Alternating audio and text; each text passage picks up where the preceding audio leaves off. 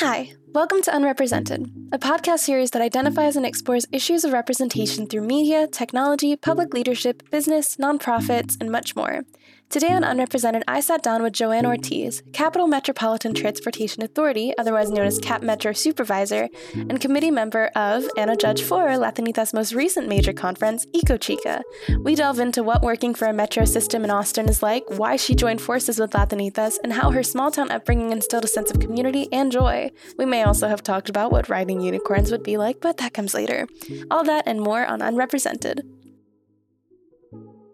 Hello, today on Unrepresented, we are joined by Joanne Ortiz, committee member, soon-to-be judge for Latinitas' upcoming conference EcoChica, and CapMetro supervisor, paratransit eligibility and customer service. Hi. Hi. How are you doing today? How's your day, your weekend been? Oh, it's been great. The sun definitely helps. Nice Yes. having sunshine. It's been really bright today. It's really nice outside. So before we get into CapMetro and the conference and everything, could you tell us a bit about your upbringing, where you were raised, and sort of how that shaped where you decided to take your career? Yeah, so I grew up in a little town just south of San Antonio named Jourdanton. If you ever heard of Poteet, Texas, which has the Strawberry Festival, which has been going on for decades, we're on the other side. Everybody stops at Poteet. We're on the other side. And just a nice small town. You know, what was really special about it is I have about 100 first cousins, and a lot of us lived near my grandparents. We actually lived on the same block with my grandparents and several of my aunts and uncles down the street. So it was a family affair. I had a relative in every grade from when I started in kindergarten all the way through, 12th grade and beyond. So it's just really neat that the town knew a lot of us and vice versa, not just because we were small, but a small town, but also just a big family, and everybody looked out for each other. So it was really special and unique. That's something I always treasure. That's amazing. That's such a unique, upbringing. That's crazy. So it was like you just always felt your communal aspect. Absolutely. And being one of the babies of that 100, it was always kind of fun because, if my brothers picked on me, I always had a cousin to back me up and take care of little me.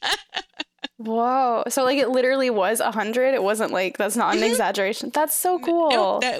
My dad was second to the youngest of 16 kids, and so we had several aunts that had a large number as well. So yeah, it's kind of neat to have. It's kind of neat to have that big. On my mom's side, they had a lot of kids too, but we laughed because we're like, oh, y'all are only 60 something. It's okay. That's crazy. That's so cool. That's amazing. So not only are you going to be an EcoChica judge, which is really exciting, but you're a committee member as well. How did you first hear about Latinitas, and what drew you specifically to this conference? Well, yeah. So when I came on board with CapMetro, it was just before the pandemic, and I had realized that there was, I wouldn't say a lack of representation. We just didn't have as many Hispanic groups that we were engaging with. And we had some of the others, BIPOC communities, but we were missing that little piece. And so just doing general research, I came across Latinitas, and the more I read about it, the more I was falling in love with their mission and everything they did. And shortly thereafter, we did sponsorships, started growing a little bit together. But it was when Beatriz, one of the staff members, asked if I knew somebody who could present to the robotics team. And I was like, oh my gosh, yes, Project Connect, we have engineers. Yes, let me grab one of our wonderful engineers. And she met with the class, and I got to sit in and talk with some of the kids, and just seeing it firsthand at the experience they were getting was just so thrilling for me. I was like, okay, I need to do more. And she's like, well, we have a conference coming up in a few weeks if you want to volunteer. So I was like, I'll go for a few hours. I'll check it out. I even got some of my colleagues to sign up and volunteer too. And again, I fell in love with it. The speakers were amazing. The participants were fantastic. All the volunteers were excited. I mean, I was fangirling over some of the speakers. It was just so neat. I felt like it was such a different atmosphere than what I had growing up. And I'm a big nerd. I'm not gonna lie. Growing up, I always wanted to be a scientist. And I had, like I said, I have a large family, but I was still very unique, very different, and didn't really have that kind of community to support me in my class in the elementary school and junior high when I was really starting to get interested. And so it just completely touched my heart. And next thing you know, I was helping with the next conference, I was helping with the gala, and then Eco Chica came up, and I was asked if I would like to be a chair, development chair on the committee. And I was like, sure, wherever you need me. I was like, wait, have we done an Eco Chica before? It's like, no, it's the first one. I was like, oh my gosh, even better to know that I'd be part of a groundbreaking, kind of conference for us. And with as much as we do in sustainability with CapMetro, it was a perfect fit. And I was just so excited to be a part of this too. So you can tell I get excited when I get passionate about things I love, and it just keeps growing and growing. The more I do, the more I talk to the girls, the more I talk to the volunteers as well. All of us that have helped on the committee and the different times, we all just have such a passion for it because we see it happening in front of us, and seeing our young women and non-binary being able to experience something that we didn't get to experience when we were growing up. And I'm a lot older than you. I could tell by my gray hairs. But it is just that time. Like, you're just like so excited that there's something being offered there for all of these young women, and that just wasn't there before when we were growing up. So it's just beautiful. It's just really neat. So I continue to fall in love with the group every time I do something new with them. No, it means a lot to hear that. You touched on something of like you didn't grow up with that. I grew up in Houston, so I didn't have this either growing up. And it's so special to see it firsthand, to see these girls like taking pride in their culture and kind of connecting the dots between culture and STEM and representation, and that everything is important. All of it is like connected. And it's a discussion that they might not have if like this didn't exist, but also if like you existing didn't and you weren't there. Like, it's just, I appreciate you so much. Also, just curious, what have you guys done in the committee in terms of like Eco Chica? Like, what is it day to day? How did it start? How did it feel? What was it like? Well, yeah, I think for us, it really was, how do we partner with those groups, those businesses that may not have that same kind of exposure that some of the larger companies have when it comes to sustainability. We were trying to identify not just sponsors and donors, but also who might provide food and things like that. So we were doing so much research and just trying to find these places and hoping to get connect them with us, and just to have that larger connection to the community. And even though we could, of course, couldn't get everybody on board, but to be able to get so many mom and pop places to donate things, smaller businesses that, again, wouldn't have had that same voice. And then, of course, we did get a few that were a little larger that, we're grateful that they had a voice and that were able to share some with us, things like that. But on the day to day, it was just learning about our community even more, and who's doing the work to be sustainable, especially here in Austin. It's a big pride for us to be able to be some of the first people to do ABCD. CapMetro, one of the first to have an all-electric fleet by the time our transition is done, and it's something that hasn't been tried in other communities. They've done a couple of buses and pieces, but they didn't have a plan to go fully electric, etc., like we do. And it's those kind of things that just, when you learn more about other companies, other businesses, other industries doing it, and then it's starting from our young ones like Eco Chica, that's what really, like you said, ties it together, brings it all together into a nice big bow. I like to say, I'm a girly girl, so I like the big bows. Yeah. No, oh my God, same. Yeah. We love our nerdy girly girls. We're here. Yes.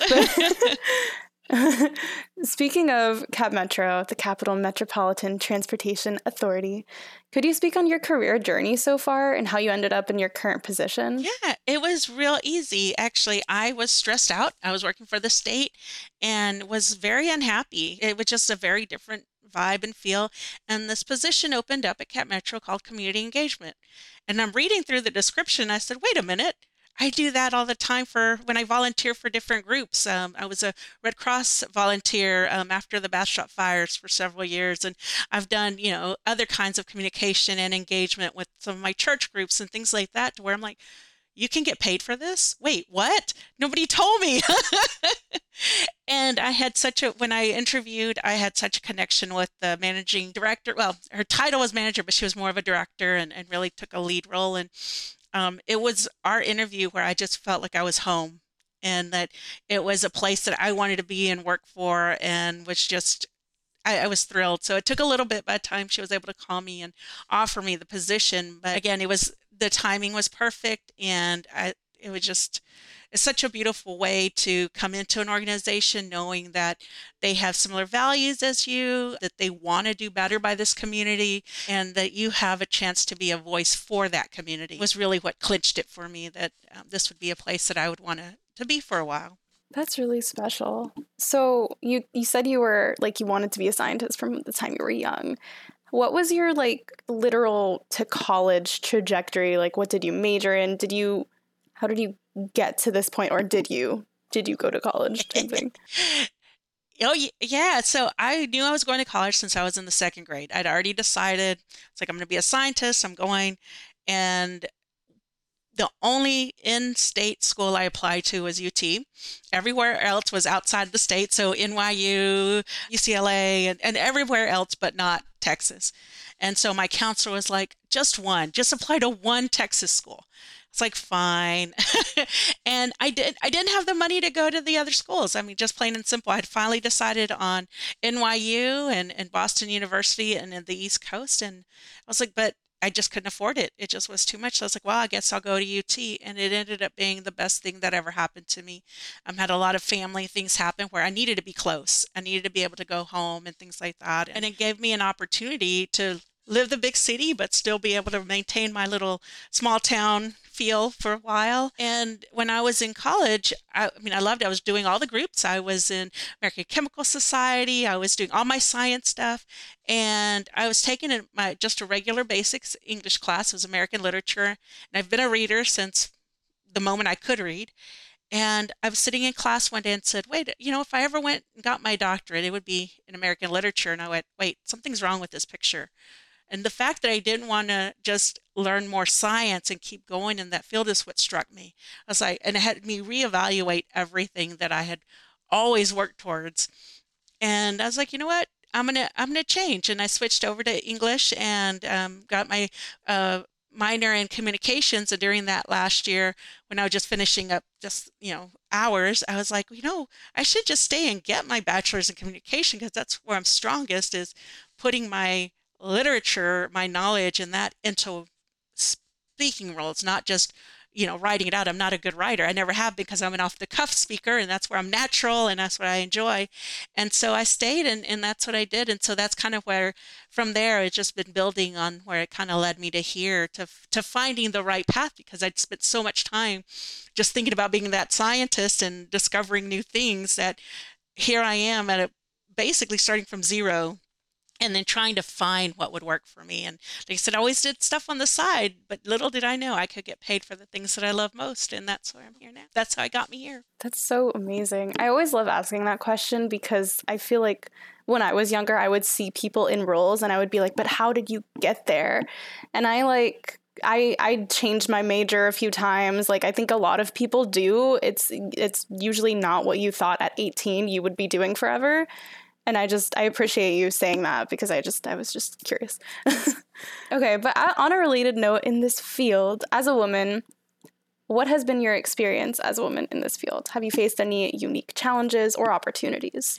Well, what's interesting is at the state, it was very challenging, even though I had a lot of female mentors, leaders, but in the end, there was still a resistance. When I was able to transition over here that last year, we had a new female executive commissioner, and the first one actually for that area. And she was amazing, and I was just like, you know what?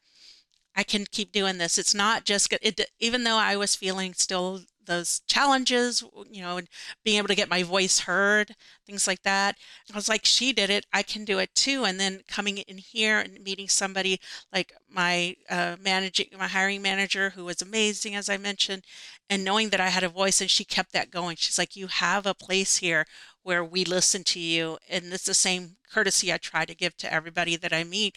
But it wasn't just her, it was everyone in the department. CapMetro has been a truly unique place for me to work, in that the leadership, regardless male or female, have said, if you want to learn more, let us know. If you want to do more, let us know. And my first week there was in the wrong room, and the chief of staff said to me, oh, if you want to stay and listen in, feel free. And I'm thinking, my mind was blown. I'm like, here's the chief of staff, and I'm just a little coordinator being allowed to stay in this big room with her. I mean, it was only her and a couple of people, because she was going over a project she was working on, and she was opening the door. And it's things like that where here at CapMetro, that's what I've been blessed with. And the women leaders here are just extraordinary. We recently promoted Dottie Watkins as our CEO and president, who started from the very bottom. She was a bus driver, a bus operator when we were in college, and now she's made her way up. And it's people like that who not just remain true to themselves, but know what it's like to support other women. And again, the men that I've encountered have been just as positive and uplifting as the women. And it's been a truly different experience here at CapMetro than I've had in other places. Yeah, I feel so spoiled that this is my first like long-term job, and it was a fully like Latina, women-owned, women-run everything, and everyone instills you with so much like confidence and that ability that you're talking about of like, I trust you. If you want to do this, let me know. We'll figure out how to get you to where you want to go. That's an amazing thing, and especially so deserved in your case to like get to a place where you feel that way. That's amazing. And I'm glad you're able to start there, because now you know what it can be like. So if you end up someplace that's not, you can be like, ha, I know what works. I know how to be. Mm-hmm. Honestly, yeah. Being that you've worked so closely with the metro system here, did you grow up in a public transportation like area, like New York or something? No, you didn't. You grew up. No. I had nothing. Yeah, we had the school bus, and even then, it's the drivers were people we knew, and our teachers and things like that. So it was very different when I came to Austin, and I did not ride the bus until I was a sophomore, because I lived and I worked on campus, so I didn't need to go very far, or my friends had a car. It was always something else. So what I found, and I guess I should preface this was, if you haven't noticed, a people person. I tend to get energized by people, but they also are drawn to me. Sometimes not the safest people either. And the operators on the bus would actually keep an eye out for me. If they saw someone seem to be bothering me, or if they saw that I was uncomfortable, they would keep an eye out, and they'd make sure that I was safe. And that's really what gave me the confidence to use it more often and to really be out there.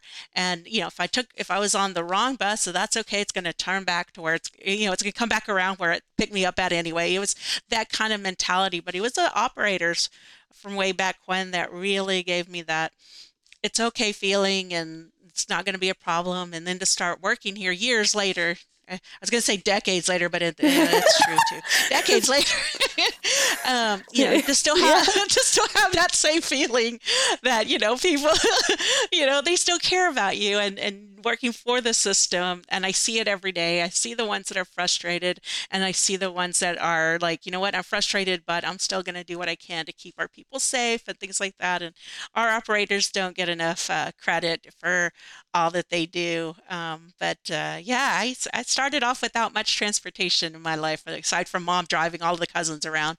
Right. She was the taxi cab. That's so interesting. I grew up in Houston, but I lived for 4 years in New York, and it is a very different vibe. They are not looking out for you there. No. There was a lot. Is that why a lot of people walk? It's also crazy. You can't, like, it will be 8 minutes in a subway, which is good, versus 30 minutes if you drive. Like, it's just very ridiculous like that. It's just not realistic. But yeah, wow. You saying that is so interesting because like there were so many times where there were scary men and there were like a lot of people sleeping in there, or like I went to college there, and every morning without fail there would be a man ranting at 8 a.m. about why XYZ is the savior, like screaming in your thing. And we often would do something where like there's like a thing where like if a man gets in and they're screaming, then at the next stop you just move to the next train. Like it's just you don't bat an eye. It's just like, well, okay. Here's the process. Yeah. that can help. But that is so I love that about Texas. Love that they care. I know, right? They do. They do. According to your company, which I guess you know, CapMetro is working to ensure accessible services for people to continue to live and be part of their community. How does CapMetro prioritize accessibility and inclusivity in its overall transportation services? And what steps do you take to ensure that all riders can access and use public transit? Or not you, but CapMetro. Yeah. And me too, me directly. So, one of the, again, I mentioned about engagement being a job that I didn't know we could do. That's one of the blessings of this position is if you look up the title of community engagement, a lot of times you'll get a lot of things that are just marketing, and basically it's just convincing you to use their product or whatnot. Here at CapMetro, community engagement is about getting feedback. It's about understanding our riders. It's about finding those trends or concerns, really getting to be a voice for the people themselves who are either want to ride it, currently riding, or don't ride at all anymore, and you want to know why. CapMetro has done a really good job about building this area of engagement to where other cities can actually look at us and say, wow, how did you do that? And how are you getting all these smaller demographics and BIPOC and different groups to be able to come together? And in doing that, we also built out our diversity, equity, inclusion, and belonging area. And our director, she's not new anymore. She came during the pandemic and is phenomenal with having a background within the city and the county. She knows what happens here. And I think that's what's important is that a lot of CapMetro, the staff, the leadership, a lot of people have been here for a long time and can contribute to the thought analysis of, it's not really the only way to say it, when it comes to how are we approaching the community? How are we able to get out to everyone the best way that we can? I personally like to try to use a matrix of sorts and trying to see, okay, well, right now we have a lot of Latinos, but how do we engage more of our African American brothers and sisters? How are we reaching out to our Christian community? How are we reaching out to our Muslim community and our Asian community? And just trying to think of all, for lack of a better word, the boxes that people are put in when you're doing something like this. There tends to be one over another a lot of times when it should be everyone. And again, I think this company does a great job of trying to do that and be inclusive. And with accessibility, which is, again, one of the reasons I came over, I didn't mention this before, but I came over to paratransit to continue to learn about our system, to continue to do more and grow. That, again, this company is great about wanting to expand what you want to know as well as utilize the things you already know. And I think that's the position I'm in here. And we have our system of demand response and doing pickup service and all these other kind of things as well as accessible. And we really try to make sure that we have vehicles to take people where they need to go. But we also have somebody who is in charge of system-wide accessibility. So this person isn't just looking at our vehicles and our policies, but they're looking at, okay, how does this road match with the route? How is somebody able to use a sidewalk? We in our own department have assessors who can actually go out and see if somebody's going to be at a specific location or needs to be picked up at a specific location. Is it safe for them? So there's different eyes looking at it, and it's not just, okay, what we say goes. It's this community of transportation experts that can take a look at it and say, and our accessibility director is disabled. He actually knows the entire system. He rides everything. And so it's really easy for him to be able to say, look, y'all know what my limitations are, my barriers. This is a big one. We need to fix this. And he knows his stuff inside and out, and it's amazing to see him at work because he is so diligent to make sure that it's equal for everyone and not just for people that have the same disability. Right, Or right. with us saying, hey, you know what, y'all's policies, they're great, but hey, let's take a look at A, B, C, D. And it's that kind of outside view that really helps us stay inclusive and ensuring our accessibility to all. That's amazing. Yeah, I feel like so many metro systems were established have not been updated, it seems, in a lot of places. Right. So it's incredible to hear that we're doing all of that, like that the city of Austin and CapMetro and all of it. Like, that's really great and really, especially coming from New York, refreshing. Yes, Oh my gosh. The amount, like, I mean, not even just for wheelchair users, but just in general, like the lack of accessibility, especially when in that city, that's the only way you can move about really the quickest. So that's amazing. And having someone that has that lived experience, whatever that may be, is just a really great lens to have. So what are the biggest changes or improvements you've seen in paratransit services over the year? And how do you see them evolving in the future? Yeah, I think one of the biggest changes is just simply it's become more in the forefront. It's not just, oh, we need to accommodate a few people. It's, you know what, we just need to make sure this is happening. We got to see one of the electric buses, the new electric buses, and the way that the wheelchairs would be secured so much better. It's sturdier, not moving around as much. There's a little cushion in the back so they're not bumping up against the rails and things like that. It's beautiful, it's amazing, and it's just the first step. And what I see in the future is just much more accommodation for all people to be able to, whether it be, I know some of our items, some of our signs stuff have braille, but not just that, but maybe it's different lights, different colors for our hearing impaired, where they can see a light and know something. And those are the kinds of things that I see coming in the future, and hopefully sooner than later for a lot of these things, where it's not as, I think about 5-10 years ago, all of this seemed so far away. But now it's like when you see it up close, and we're talking about AI all of a sudden and how much more integrated it's becoming. It's like, I can't wait to see what happens when that gets integrated into the bus system and how that can be used. And I know people are already talking about it around the industry and trying to figure out, well, how can we use this to our most ability? And I can see that being a huge mover for accessibility and our services and how people are able to utilize it and be much more independent than they already are on our service. Yeah, I feel like just when one person sets a precedent, then everyone is like, okay, well, they're doing this, we have to do this. And it just makes it normal. I agree. I think it's going to all happen. Accessibility. I feel like with the iPhone, a lot of accessibility was rapidly like increased, and now Yes. now it's the buses. That would be super cool. I can see it. Especially like that you said the lights, because like your phone can do that with the flashing light. It just makes it so much easier because it's hard. I think what people forget, I mean, able-bodied people forget is, yeah, we have the signs at the top, and we're even getting VR screens and things like that. But not VR, excuse me, TVR, which is just basically a television screen that'll be at the top of where the little signs are that says where we're going and things like that. But they're at an angle. So if you have a vision issue, and even if you're looking at it straight on, you're still at an angle for some people, depending on where they're sitting. If you have just something blinking or just some kind of notification or color, that's going to be easier to identify. It's like, oh, okay, that's my stop. I better ring the bell, as opposed to trying to figure out what the sign says or continually asking the driver, okay, can you let me know when we're here? Because that happens a lot too.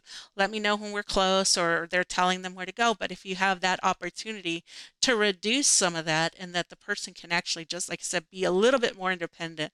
It doesn't seem like a lot to us, but it's so much to those who utilize that. Yes. And I mean, because it's as amazing as a TV or anything is, it's still asking of that person, like you can't be distracted. You can't be on your phone. You have to be looking at this. You have to be, it almost makes it like their responsibility when it's like, well, you're the bus. You should be able to have more things, So Easier access to see and understand what's happening around you. And it's easier for everyone. Like no one's going to know. If you don't know, you don't know. You don't care. But if you need it, that's great. So now, fun questions. Those were fun questions. I'm such a nerd. Yeah. Well, I'm glad you thought so. We came up with them just for you. I had fun. What is one personal or professional or more goal that you are currently working towards, and how do you plan to achieve it? I would love to become a director within here in CapMetro. And one of the things that drive me, and I've had several people say this to me when I came over to paratransit, especially, is simply, it's about the people. Everything I've done in my professional life has been about the people. That's my goal, is how do I make things better, whether it be for my staff, for our riders, for our community. And as a director, I'd have more ability to do that, to be able to say, you know what, this isn't working, we need to change it. And I think that's kind of where I got a little bit stuck in previous positions, because I wasn't able to, one, advocate for myself the way that I should. You know, those of us who grew up Latinas, it's sometimes hard. You know, we have a lot of gusto and a lot of passion, but when it comes to something like that, we're usually the ones who take the back seat and let our others shine. And it's like, wait a minute, I shine too. And so coming here to CapMetro and seeing the women that I worked with, and again, the men that support them, be able to say, you know what, I can advocate for myself, and having colleagues tell me to advocate for yourself. So I kept eyes open, just trying to see how can I continue to grow and help other people. And that led me here. And now I can actually say that, like, in a few years, that's where I want to be. I want to be a director where I can manage not just a team of folks that have a similar ideology that I do when it comes to helping break down those barriers with our community, but to have the ability to just say, you know what, we have to do this, let's just do it and get it done. Yeah, as opposed to sit back and just that drive to be like, I could do that. I can do it. I have red tape, but it's not as much as if I had it when, at the very beginning when I first came in, and having that kind of support around you. Like I said, a company like CapMetro is definitely a place where I hope to grow that. I think it's one of those that already recognizes that in people. And I know they've recognized that in me in different ways by some of the projects they've had me on, but to be able to have my own seat at the table, to be like, okay, here's the voice for this community right now. Well, I know that will happen, and I'm so excited for you, because I see that, like, sometimes it's like you see what you could do, and you're like, if only I was there, I could get this done. You see it in a way that no one else can see it. I know it'll happen for you, and it will be much deserved, and much amazing stuff will come out. I know. So how do you, or you're making me blush. No, genuinely, like, I see it. I love it. No. And it gives me so much hope for CapMetro in general. Obviously, it's a great company. You work there, so it's amazing. But but I just mean, like, I love seeing, like, the women leaders, Latina leaders that are capable and know what they're doing and are in that position where they're showing that, not just for representation. Representation is amazing, but, like, for yourself, like, get your flowers. You deserve that. You worked for how many years? Like, that is the position you deserve. Do you, or how do you prioritize self-care and wellness in your daily routine? It's such a strange question, because it kind of goes back to my personality of being a people person. So when I make people happy at work, because I'm here most of the time as opposed to home, when I make people happy at work, when I'm able to empower them to do things for themselves and support their goals and support their dreams, that makes me feel good. It makes it like the whole circle being filled, and, like, I don't feel like I need as much outside of that, but of course we all do. We all need to step away. And so some of my volunteer work, I eat Latinitas helps, and some of the other things that I do that just really bring joy, not just to other people, but that's what brings joy to me. And I do have to be careful, because I do tend to overextend myself. And I learned that a long time ago, that, I want to say yes to everything, but then I lose myself. So I have to make sure that I have a balance, and that I give just enough to where I'm happy, but at the same time feel like I'm contributing. And then being able to say no to myself. It's not even anybody else. It's just to myself to say, hey, You got that. You're good. And my family's so important to me, and I still go home as often as possible. I have two great nieces. They're twins, just turned 3, so they're a little rambunctious, a little wild, which I love. And so out of my 6 nieces and nephews, and only one of them has kids, so these are the first 2 out of those 6. So we're excited. It makes us have, it's like they're little again, and seeing them grow. And the best part of everything, though, is the best balance. I just listen to a little George Strait, like any and every time I can.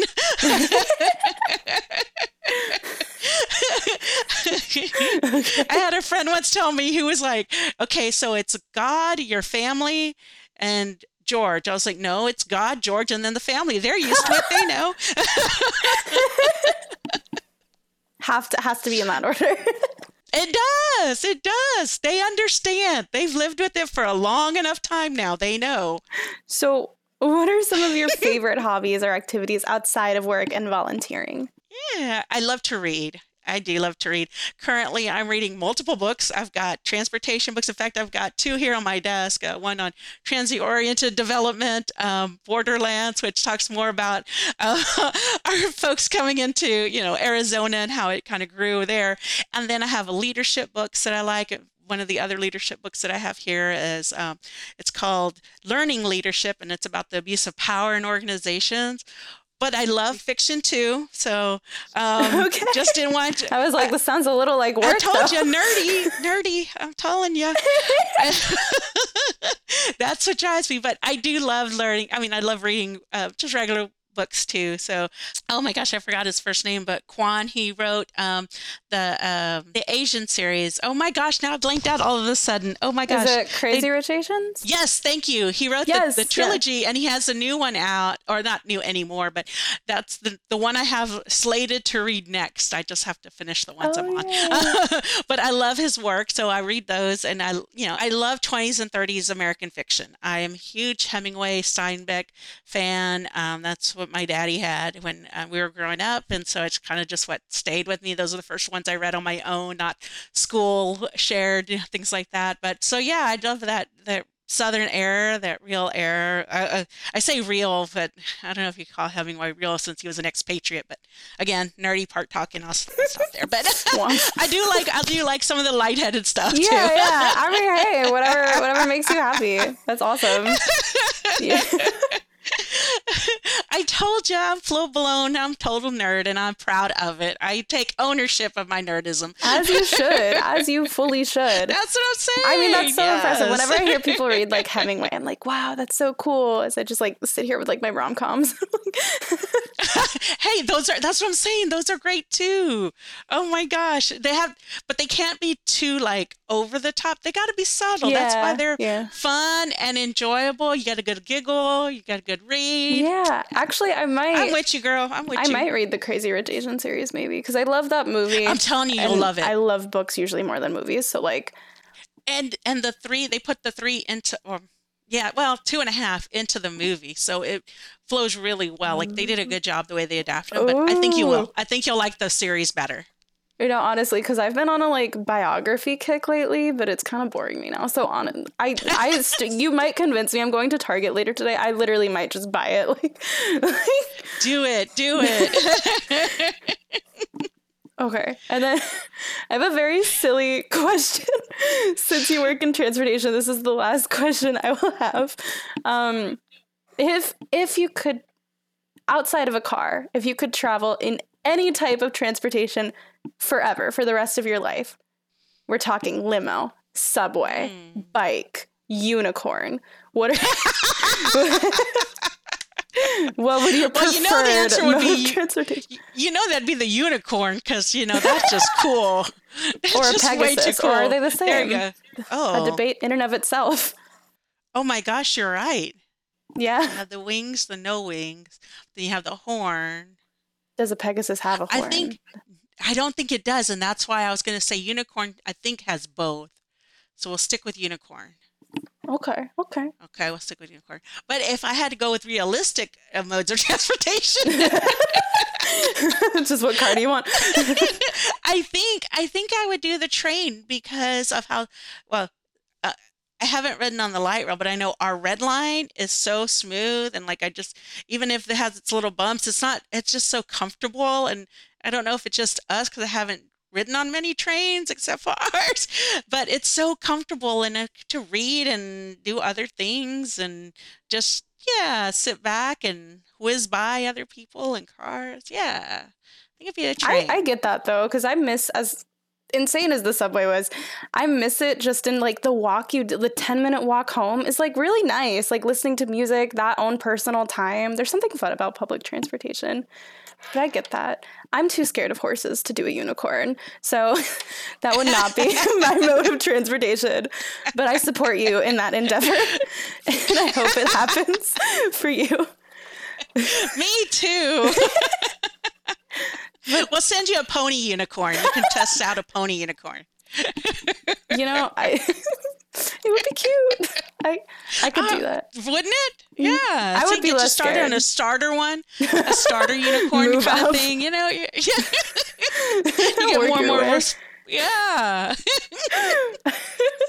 Maybe one day.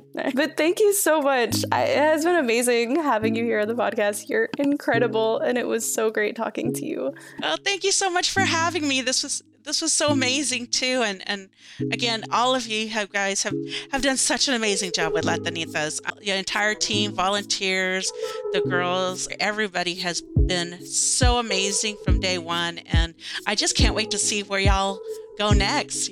Right now it's Equa Chica, tomorrow the world.